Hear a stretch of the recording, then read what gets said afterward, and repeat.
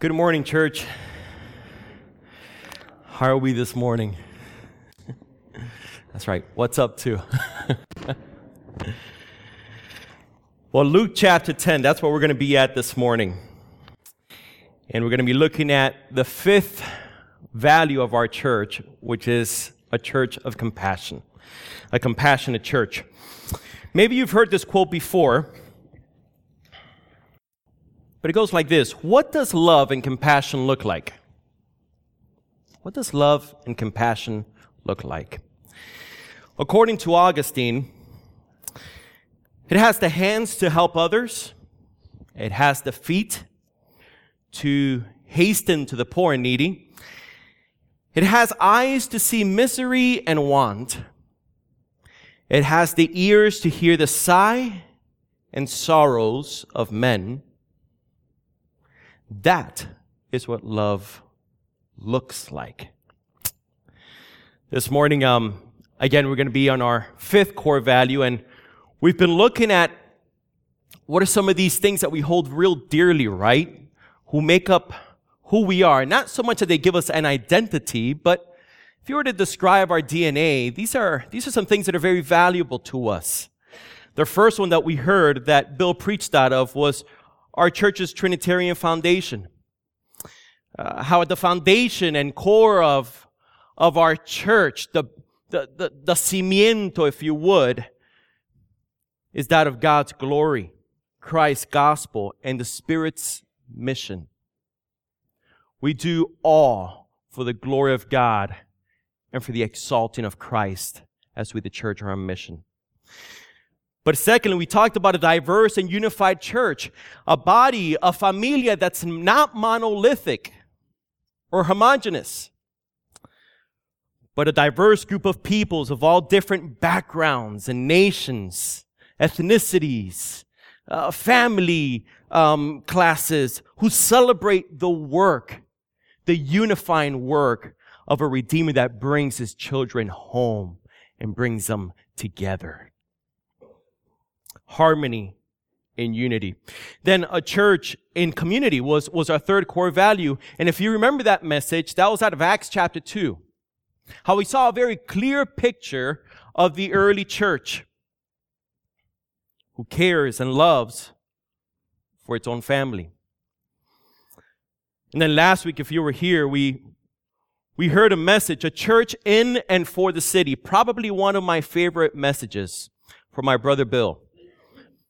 Out of Jeremiah chapter 29, how God calls us to establish roots and transform our city, not flee or just assimilate, but to seek its shalom as we join the work that Christ is doing in building up His city of God. Well, this morning, again, we're going to be looking at this characteristic of being a compassionate church. What does that mean? What does it look like? And how can we even be more of a compassionate church? We're going to be in Luke chapter 10, verses 25 through 37. So before we open up to the Word, why don't we pray and let's ask God to open up our minds and our hearts to His Word.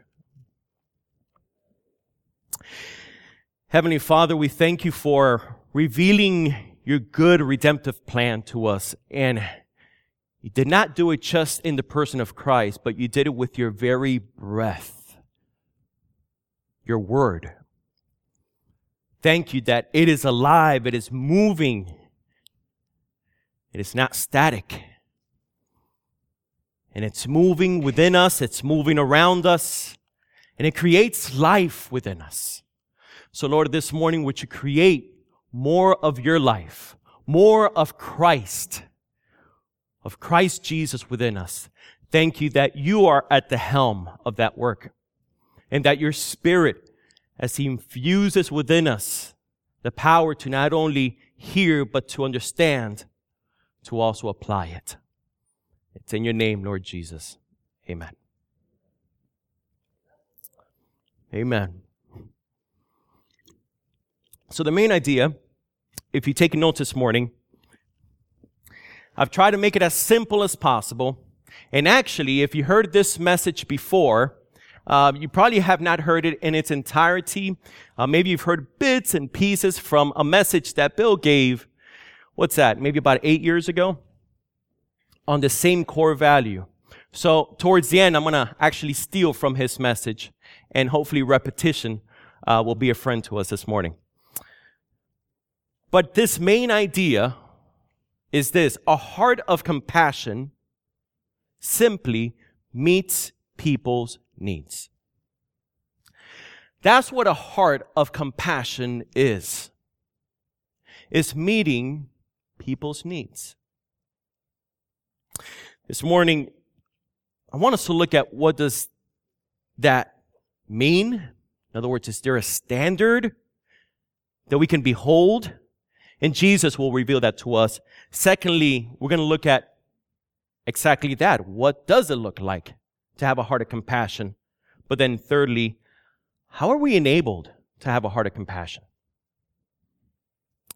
So we just finished hearing Luke chapter 10, verses 25 through 37. And if we were to step back and look at a couple of things in this context, Jesus had just been rejoicing with his disciples over the way that the Father had hidden the secrets of salvation from the wise and the learned, the ones who thought that through a certain knowledge or a certain heritage, they had a specific favor from God.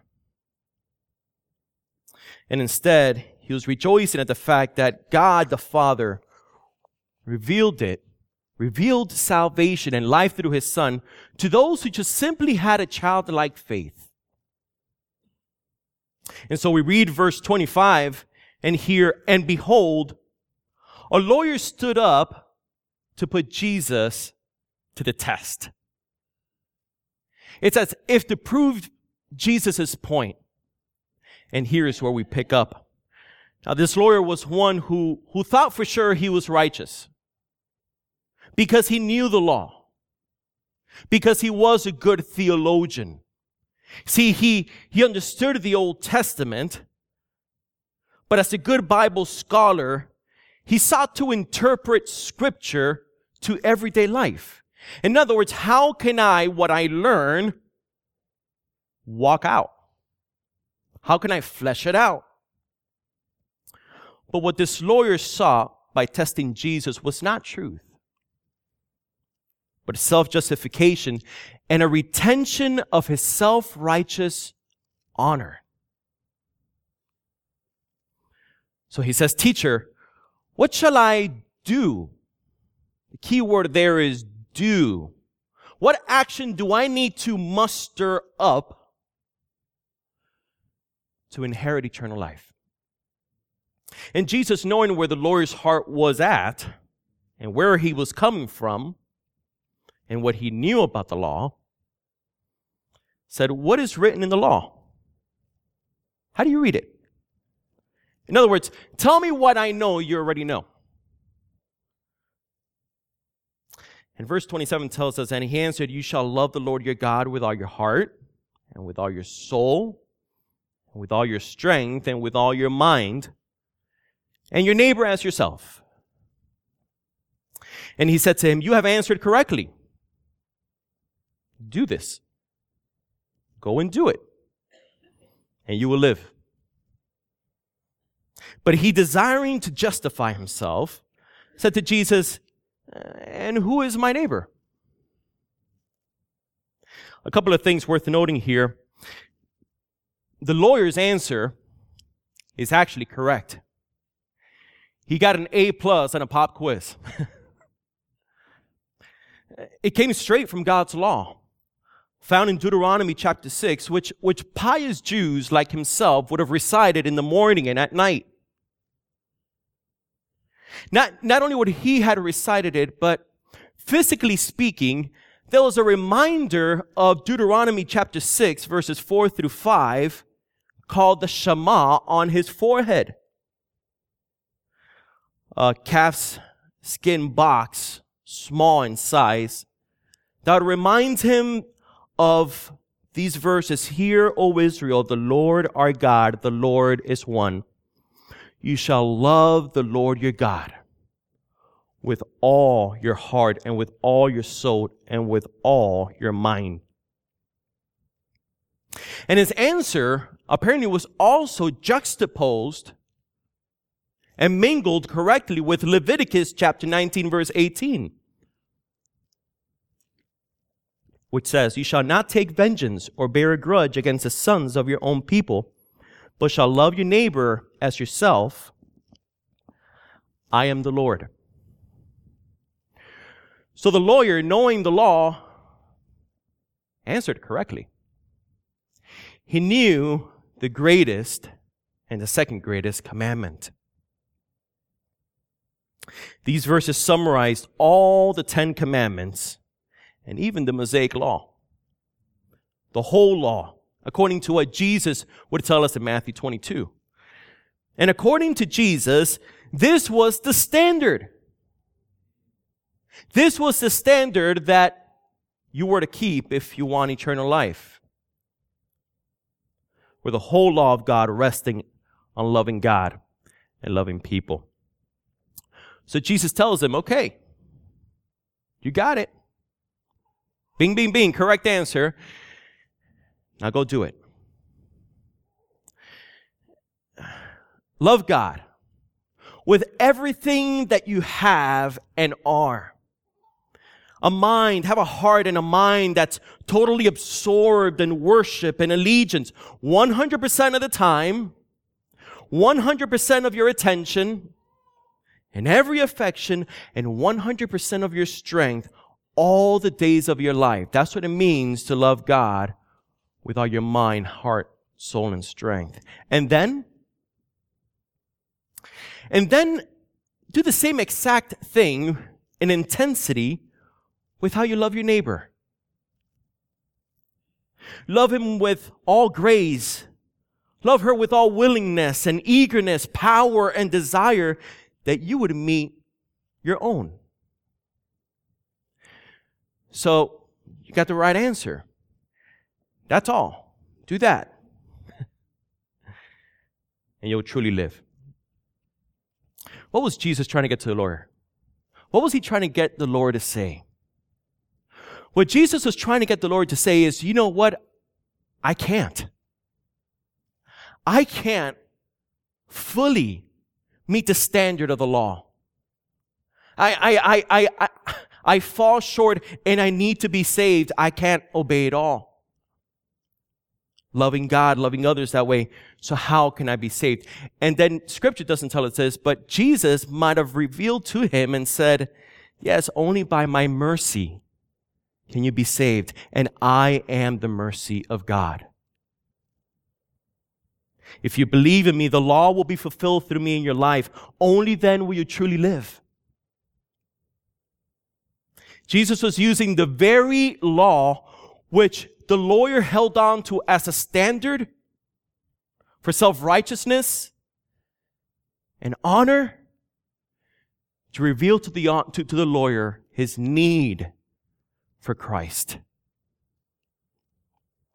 But the lawyer, we know, didn't respond this way, did he? How did he respond? Well, we know he didn't respond in favor of a need for Jesus because he sought to justify himself. Seeing he got exposed for not loving God nor his neighbor, he got all technical. I heard a message that just, it made so much sense. It's easy that it's interesting to know that when we seek to justify ourselves or when we get pinned up to a corner, we all of a sudden try to get technical to get ourselves out of it. And this is what the lawyer was looking to do. He said to Jesus, and who is my neighbor? Church, it is possible to have sound orthodoxy, to know the scriptures, to answer as a good theologian, and even understand the concept of a heart of compassion and not have compassion at all. And this is what Jesus is revealing to us. Now let's press the brakes because Jesus here wants us to see what he's teaching. He wants to reveal some things to us about ourselves. See, to have a heart of compassion means to love God with all that we are and all that we do, and then others the same way. And that is the standard of a heart of compassion. That is a standard, and it's a standard that we ourselves don't uphold. It's a standard that God himself, through his word, which is a reflection of him, upholds for us. But the problem is, and the reason why we fall short from it, and I think we could all be honest here, is that we love ourselves too much. We have our own agendas. We have our own desires that we want to bring forth, perspectives, insights. And we love ourselves so much to the point where we don't love God as we should, nor our neighbor as we ought. Now, we may say we look to God, but more often than not, we'll look to God for saving faith rather than for saving grace. Or we look for God's blessing in our agenda. Has that ever happened to you? You're praying for a test. You're praying for a certain desire that you have, maybe at the job. And you find yourself wondering, why am I trying to obtain God's blessing when I already know I have all his blessings in Christ Jesus? But somehow we fall into this line of thinking and living where we look for favor for our agenda. And then we take his word and we take it out of context and we twist it and we try to fit into our plans so we might establish our own laws. So we might have the betterment be for ourselves rather than for our neighbors.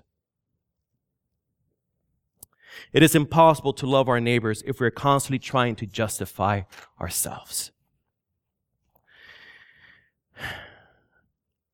How has our love for ourselves affected our society? Pastor theologian Victor Shalar from Main Street Baptist Church in Kentucky, on his message at the Front Porch Conference on March 18th last year, had some good words for us. And I'm paraphrasing here, but he says, this is the reason why we live in a relativistic society, or in a society that has laws and principles that are bent towards its favor. Because we're tired of the law of God, exposing and shaming and seeing us as guilty. And so we lay aside God's law and we modify what's right and wrong, making up our own moral codes, which thereby redefine the dignity of personhood, so that we might, just like the lawyer, come out looking good. This is the reason why we will not end racism, misogyny, prejudice, abortion. You can name them, xenophobia, etc. In our world, it's because we are sinners. And no man-made law or moral code put together by depraved men will ever fully fix things. Ever.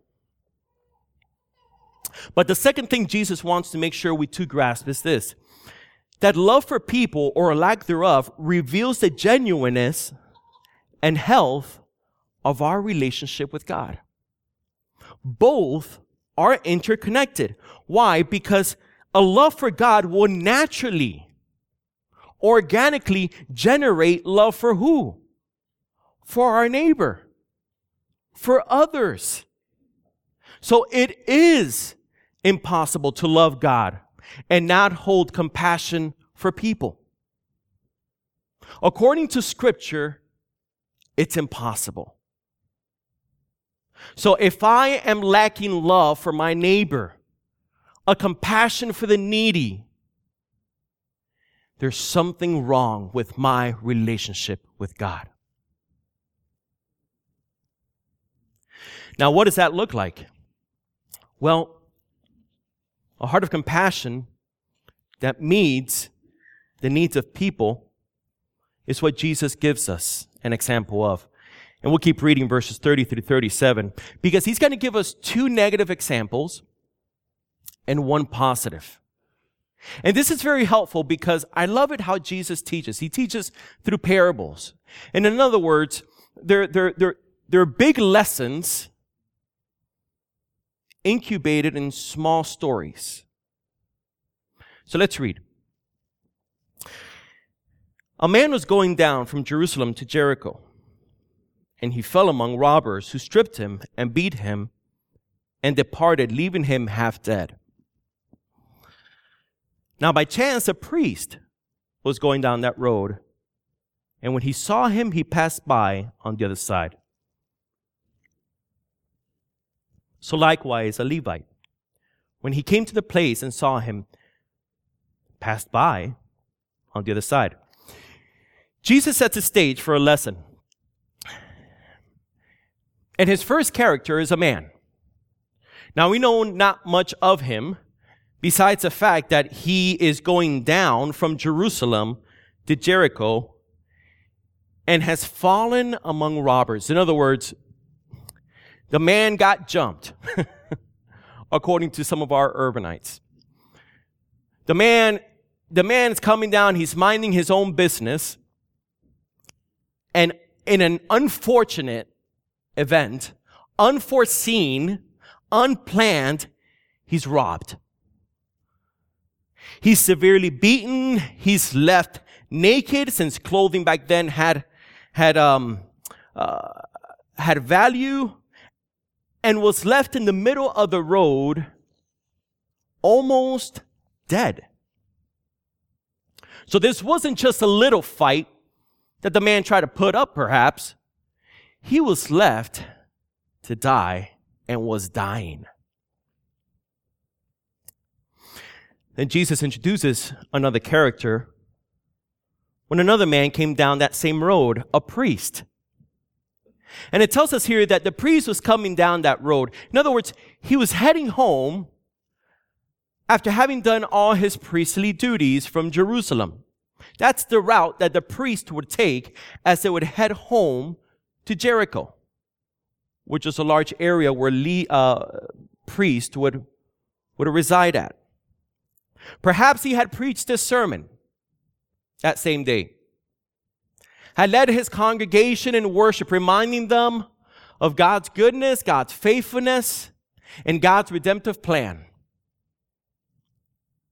Perhaps he also greeted some and encouraged them,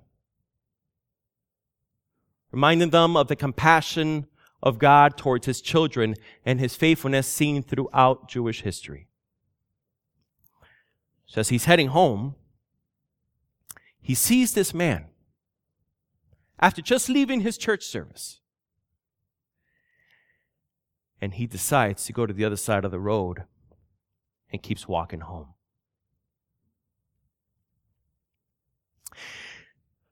The third, Jesus tells us, is another character, is a Levite. Now, Levites back then were not as highly ranked as priests, but Levites were the ones who would lead public worship and liturgy during the services. Well, what we read from here is that apparently he too was coming down that same road, and as he sees the man, he too does a sidestep. But there's something what Jesus says in the story about how he does that. Apparently, in the grammar, it tells us that the Levite doesn't just look at him from afar, takes a sidestep, and keeps walking.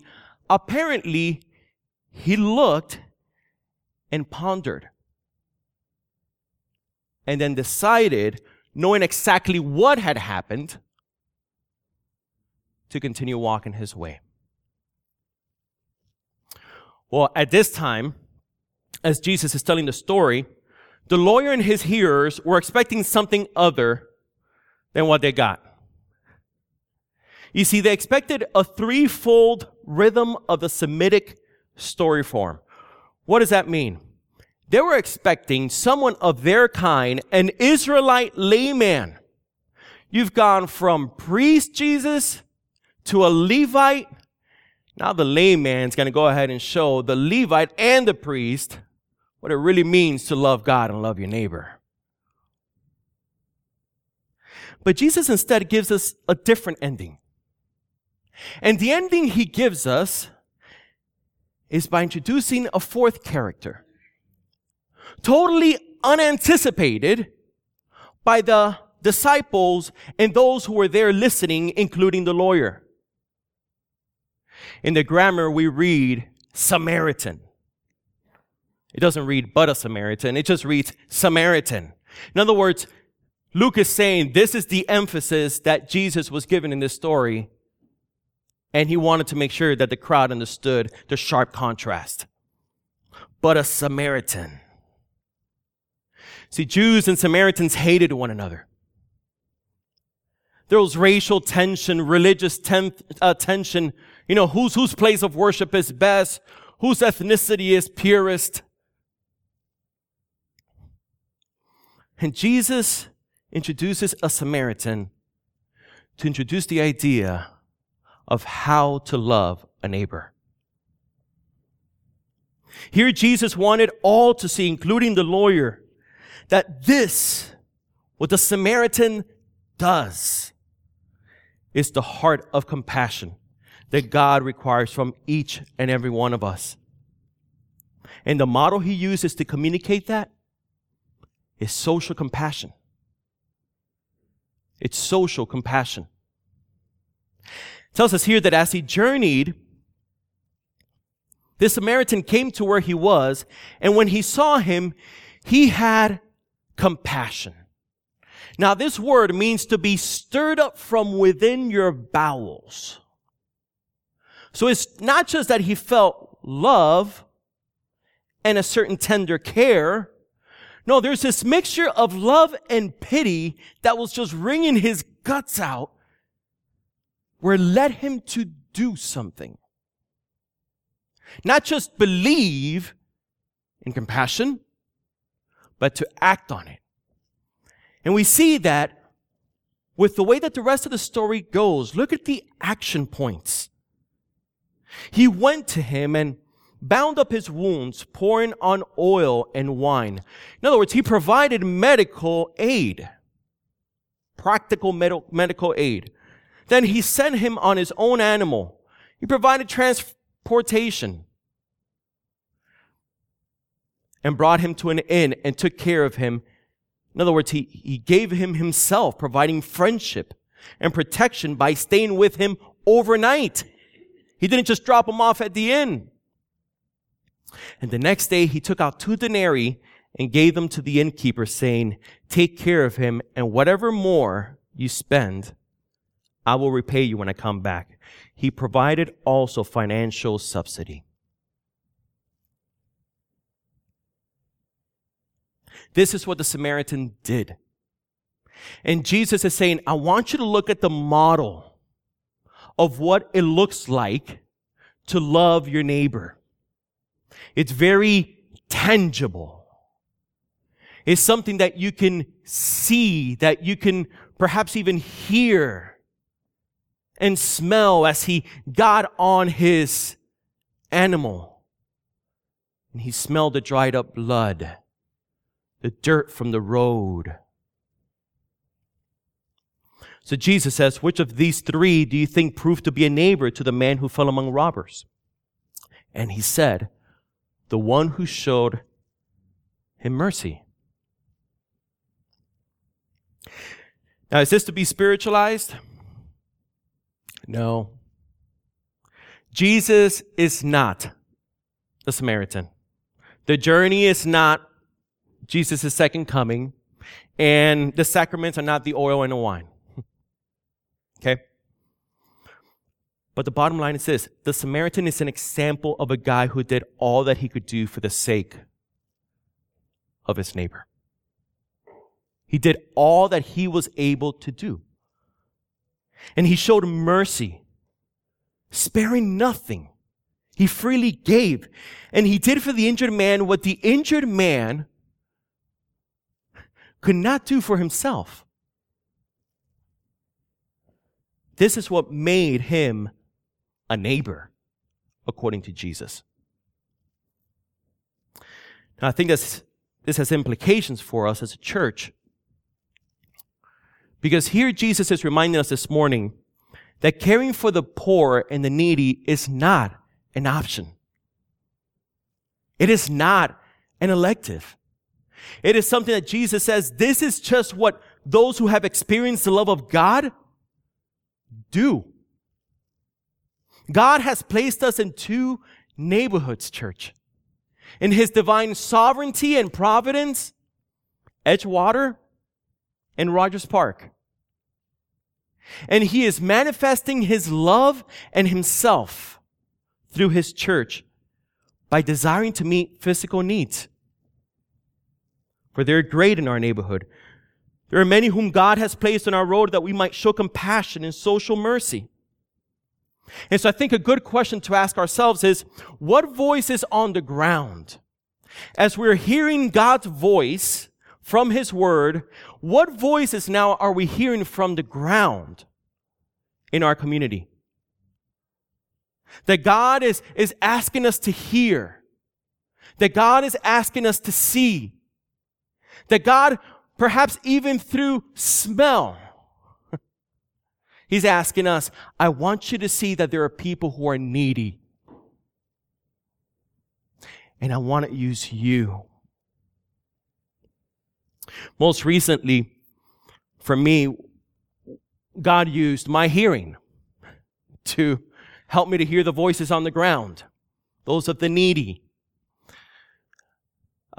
Just a few days ago, I was in my kitchen, and as I was cooking up my café cubano, Bustelo, I look that way because Joey loves coffee, and we sometimes have this battle between what's best coffee and all. Anyhow. And I hear a helicopter. It's 5:15 in the morning, 5:30. I'm wondering what may be going on. I mean, Rogers Park, sometimes you have shootings, but I'm wondering, man, this helicopter's been around for like half an hour, 45 minutes. Why, I go to turn on the TV, I don't find anything, but I look on the web, and I hear of a house, not just a house, I take that back, an apartment building that was burning down on Toohey and Clark. This was on June 5th. And as I turned on the news, I discovered that obviously this was not only 2 blocks away from our home, but that perhaps this might be a way that we as the church can minister. And sometimes we as the church could be collective or individually, right? But it was that day that I met a man by the name of Lázaro. And as we drove around, trying to get him some meds for his diabetes, he told me how his family, they'd been living in that apartment on the 3rd floor for 15 years, and they knew Maria Diaz, who had jumped, hoping to flee the fire, but who had died that day. He said, we've lost everything. For 15 years, we've been living here, and we don't have clothing, furniture, food. All paperwork that we had, it's gone. Now they're slowly getting back on their feet. Thankful to the churches, even to a group like the Rogers Park group that we have going on right now that's helping us all together plant a church. But you know, a few things I took out from that experience. And that is this. God will use all of our senses, what we touch, what we hear, what we see, what we smell, to help us understand the needs of the people that are on the ground, that are in our communities. And if we're attentive, we could hear His voice. If we're attentive, We could hear his cry. Dr. Pablo Jimenez, Puerto Rican scholar, pastor, and associate dean for Hispanic ministries at Gordon Conwell, in his sermon, If You Close Your Eyes, states it this way. He says, God's revelation of himself and the needs of those he longs to heal can be heard through the destitute and silenced voices of the subaltern, calling out to his church from within the very streets and margins of our society. God's heart and voice is to be revealed through the disenfranchised and suppressed, for he is a father to the fatherless and protector of widows. This God, our God, is here, his holy habitation. Psalm 68:15. In Matthew 25, verses 35 through 40, Jesus tells us that our attitudes towards the powerless, towards the disenfranchised, the needy, are a reflection of our attitudes towards him and a sign of real faith when he says, For when I was hungry, you gave me food. When I was thirsty, you gave me a drink. I was a stranger and you welcomed me. I was naked and you clothed me. I was sick and you visited me. I was in prison and you came to me. Then the righteous will answer him, saying, Lord, when did we see you hungry and feed you, or thirsty and give you drink? And when did we see you a stranger and welcome you, or naked and clothed you? And when did we see you sick or in prison and visit you? And the king will answer them, Truly I say to you, as you did it on one of the least of these, my brothers, you did it to me. How we treat the stranger among us is how we treat Jesus. So a heart of compassion meets people's needs. Why? Because it's a reflection of God's heart, found in his law and found in the very person of Jesus Christ. But if that's all we have for this morning, and I'm thankful it's not, then I think we would all leave burdened, wouldn't we? We would all leave guilt-driven, shame-driven, wondering, what's going to propel me? What's going to propel us to reach out to those who are in need and be a good neighbor? How are we enabled to love in such a way? Well, we see the fingerprints of the message of the gospel in this very parable. And that we can learn from this lesson that Jesus is teaching, are these. Just like the lawyer bending the parameters of the law in order to justify ourselves and gain honor, will not give us eternal life. It will not give us the life that we are longing for, nor the approval that we seek from God. Rather, it will cause us to live in constant guilt and shame, falling short, exposing our very sin and our guilt. But secondly, too, we can learn that religion can't save the half-dead. Religion cannot bring to life not only the one who's serving, but the one who is dying. Religion can't save the half-dead nor enable us to minister with compassion. We will burn out. We will burn out.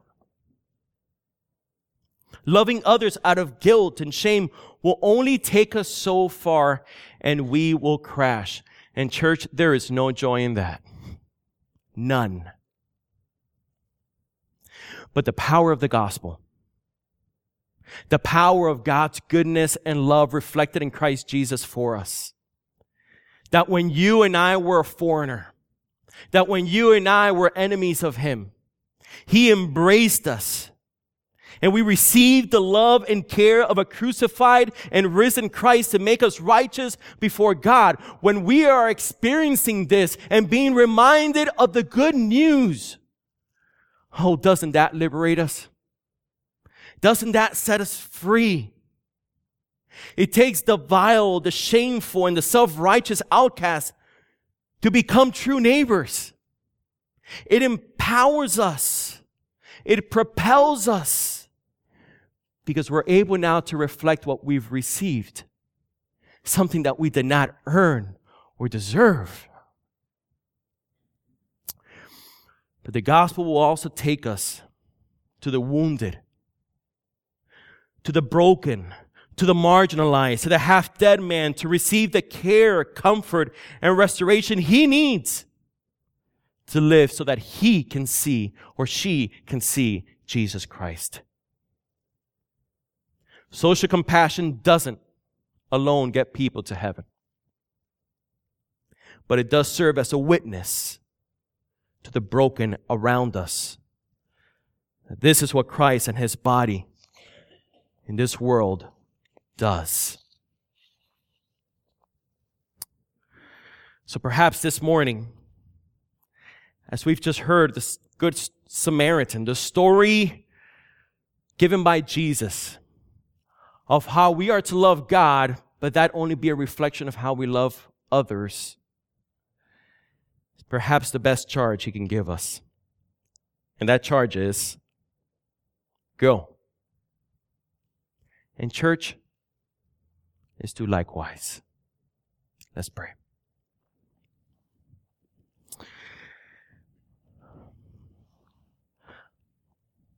Father, thank you for embracing us. Thank you for bringing us in to your family, to your home. When we were destitute, when we were left to die in our sin, Lord, you reached out to us and you came near to us.